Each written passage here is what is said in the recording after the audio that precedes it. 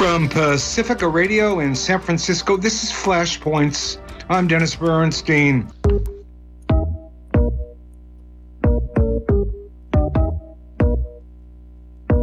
Now, the virus that we're talking about having to do, a lot of people think that goes away in April with the heat.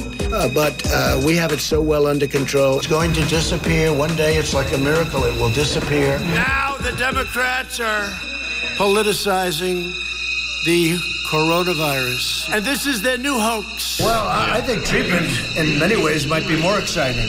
We have thousands or hundreds of thousands of people that get better just by, sitting around and even going to work. Some of them go to work, but they get better. You are an idiot.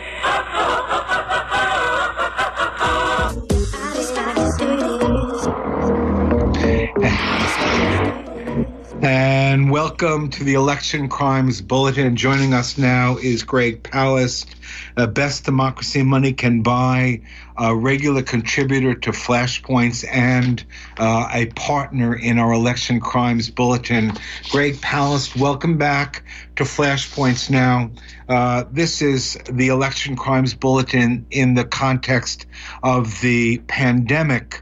Now, people are concerned about one term of Donald Trump. If things don't go right and there's this rush to vote by mail, this could turn into another tragedy and another Trump term. You want to talk a little bit about this, Greg? Welcome back. Thank you, Dennis, and happy Poetry Month. Yeah, I mean, okay, so it's clear that the virus has voted for Trump already. We've had now mail-in mania hit the Democratic Party, and I agree that there may be no choice. Our choice may be vote by mail or die.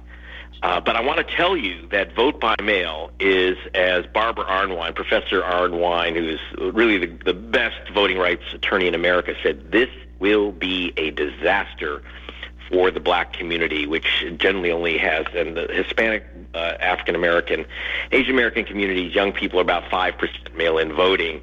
It's not what they do. This is the Republican form of voting. And here's the deal.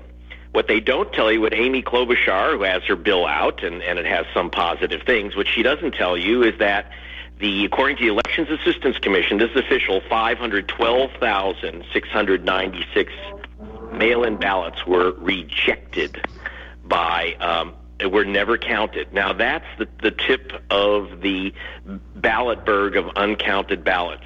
Charles Stewart of MIT led a big investigation called Votes Lost in the Mail by MIT and Caltech, which showed 22% of mail-in votes go astray, never get counted. That's 22%. If we go to 80% mail-in voting, 25 million ballots will be lost, overwhelmingly young and minority ballots, overwhelmingly. And let me give you some of the problems here. In 6 states, including the ultra-swing state of Wisconsin, you needed to have a witness signature. And in some states, you got to make sure it's your witness who you invite into your home to break the quarantine. Can you imagine? All over the country, 6 states, wow. You have to have a witness sign your ballot. It's literally going to kill people to vote. They will die voting to get that witness signature. That's nothing compared to states like Alabama, which require you to notarize your mail-in ballot. Notarize it, okay? Though you can substitute in Alabama 2 witnesses. You can see where this is heading. So you have, again, 25 million ballots projected to be lost if we go to 80% mail-in. But the whole idea of witnessing ballots is insane anyway, and most states don't do it. The other is that you have, and for example, Ohio. One of the reasons why Ohio flipped from Obama to Trump, went from blue to red, the state of Ohio, is that the Republican Secretary of State refused to mail out 1,000,000 39,000 requests for mail-in ballots. He just wouldn't said you can't get a ballot. And that's if you are on his inactive list. You know, you're what he considers an inactive voter. And he admitted that the current Secretary of State admit that the list is at least 20% wrong in terms of inactive voters. Those lists are 2-to-1 Democratic. In the state of Wisconsin and other places, you have to, especially your first-time voter, mail in your ID.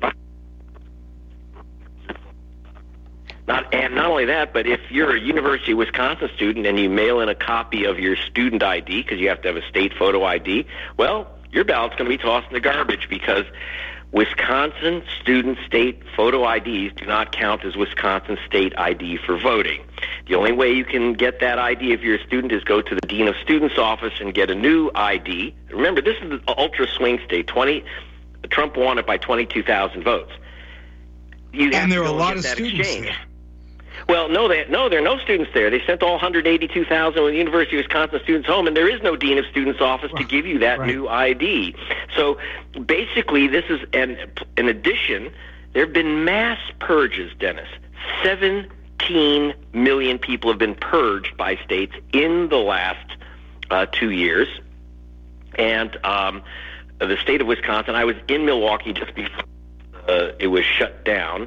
They had a mass purge. The Wisconsin state legislature has ordered the purge of 232,000 people on a list of people who supposedly moved.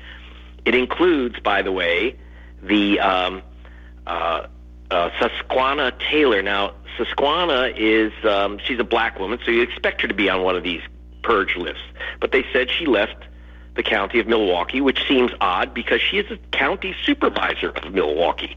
But she won't be able to vote because if she asks for a vote, they won't send it to her if she gets purged per the legislature's order. By the way, if you're wondering why Wisconsin's going ahead madly with this vote, it's because while it's a primary for the Democrats, it is the general election for the Wisconsin State Supreme Court, a cesspool of partisan nudniks who are going to hear the case on whether these people like Susquehanna Taylor should be purged. And so the Democrats have been trying to get real judges instead of partisan hacks onto that state Supreme Court. And so the legislature is forcing this election, which, by the way, is going to kill people. I mean, it's literally going to kill people so that they can keep their Republican state Supreme Court. So all over the country, we're going to have massive problems with minority voters. And and I could go on, but I want to hit one final point on this, which is that in the African American communities, according to Mike Waichaki, one of the great mailing experts of in America, he said about 4 to 20% of messages to voters from the government go astray. And he said the 20% is in urban rental areas. You're not supposed to lose your vote if you move down the street, but if you have moved, you're not going to get that mail-in ballot. You're not going to get the request for a mail-in ballot. Do you want a mail-in ballot or any of that? So you're going to have people who never get their ballots, millions according to MIT, about a huge number of the people who request a mail-in ballot never get them or never get them in time to return them. And it's extreme in urban areas and also among students, move dorm rooms or apartments, et cetera. So basically, Democratic voters get demolished in an all mail-in election. And this is sort of an action that's invisible.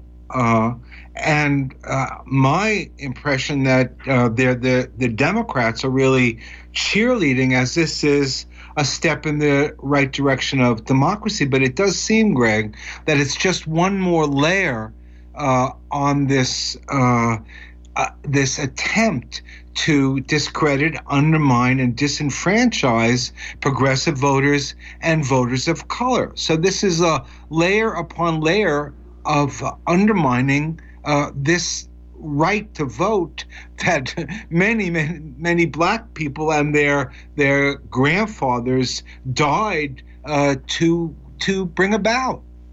It's a terrible situation. Yes, in fact, look, Amy Klobuchar's bill has a few good things, but here's one of the problems. Like, for example, she did not address this issue of needing a witness to send in your mail-in vote, even though her own state requires a witness. But, she doesn't have a problem. Her ballot's handed to her in Washington by her assistants with their gloves. They sign off as a witness. She doesn't even think about what happens to black folk and poor folk and students. Do they get those ballots, et cetera? So nothing in her bill does much to help protect. I mean, she does have something in there to money in her bill would help the post office fight the Russians mailing in ballots. I'm not making that up, by the way. So she's concerned about the Russians, but not about African Americans in Minneapolis, okay, and students. That's not in her in the issue. She doesn't have anything about not having to mail in ID. The whole voter ID thing is ridiculous to begin with. All of these things like witnessing, notarizing, sending in IDs, not sending ballots to people on the inactive list, all this is to prevent voter fraud. That's what the Republicans claim, and too many Democrats go along with this. But Rutgers professor Lorraine Minetti checked the records for 12 years of voting. That's over 1 billion ballots cast nationwide. And she found 6 cases of voter impersonation. That's both by mail and in person. 6 cases out of 1 billion ballots. In fact, it was the Election Law Journal has a good line. They said they studied and they said the proportion of the population reporting voter impersonation is indistinguishable from that reporting abduction by extraterrestrials. So nothing's being done to protect the votes, the mail-in vote, and we may have to do it. California is a mostly mail-in state, as you know. Oregon's a completely mail-in state. But I got to tell you, the 3 mail-in states, Oregon, Washington, and Colorado, who, by the way, have some of the cleanest voting systems in America, but they also have, those are the 3 states with the highest number of uncounted ballots in America. Oregon, Washington, Colorado, the only 3 states that to this day have been mail-in only states. So, and whose votes are lost? According to a Caltech study, it's your chance of losing your vote if you're African American or young is about 6 times that if you're an older white person, that your ballot will be disqualified for some reason. This is going to be basically the virus is voting for Trump unless we take steps, and some of it, frankly, may be as simple as understanding how this system will be working and doing our best to organize and fight against it. Obviously we lose souls to the polls day where people, where the African American community goes from the church to the polls. They can't go to the church. In Atlanta, I found one church where they were doing souls to the post, where they would all fill out their mail-in ballots. But you have to understand, mail-in ballots, you have to fill out all kinds of stuff on the outside. In Ohio, you have to have a request for a mail-in ballot, which says driver's license number. Now, if you don't have a driver's license and you leave that blank, you lose your ballot. You lose your ballot. Wow. You have to put no driver's license. I mean, it's all right. This push is mad. It's amazing. Greg, we're gonna stay with this and watch this unfold. We're out of time. So much going on today, but I wanted to get this story in. I mean, it's not a direct pandemic story, but it has everything to do with what's going to happen and how we could end up with this ignoramus who makes Jack the Ripper look like Mother Teresa. Anyway, we're going to leave it right there. Thanks, Greg Palast. Greg Palast, the best democracy money can buy. Check him out at gregpalast.com. Thanks, Greg. We'll have the story up shortly. Thanks. Bye.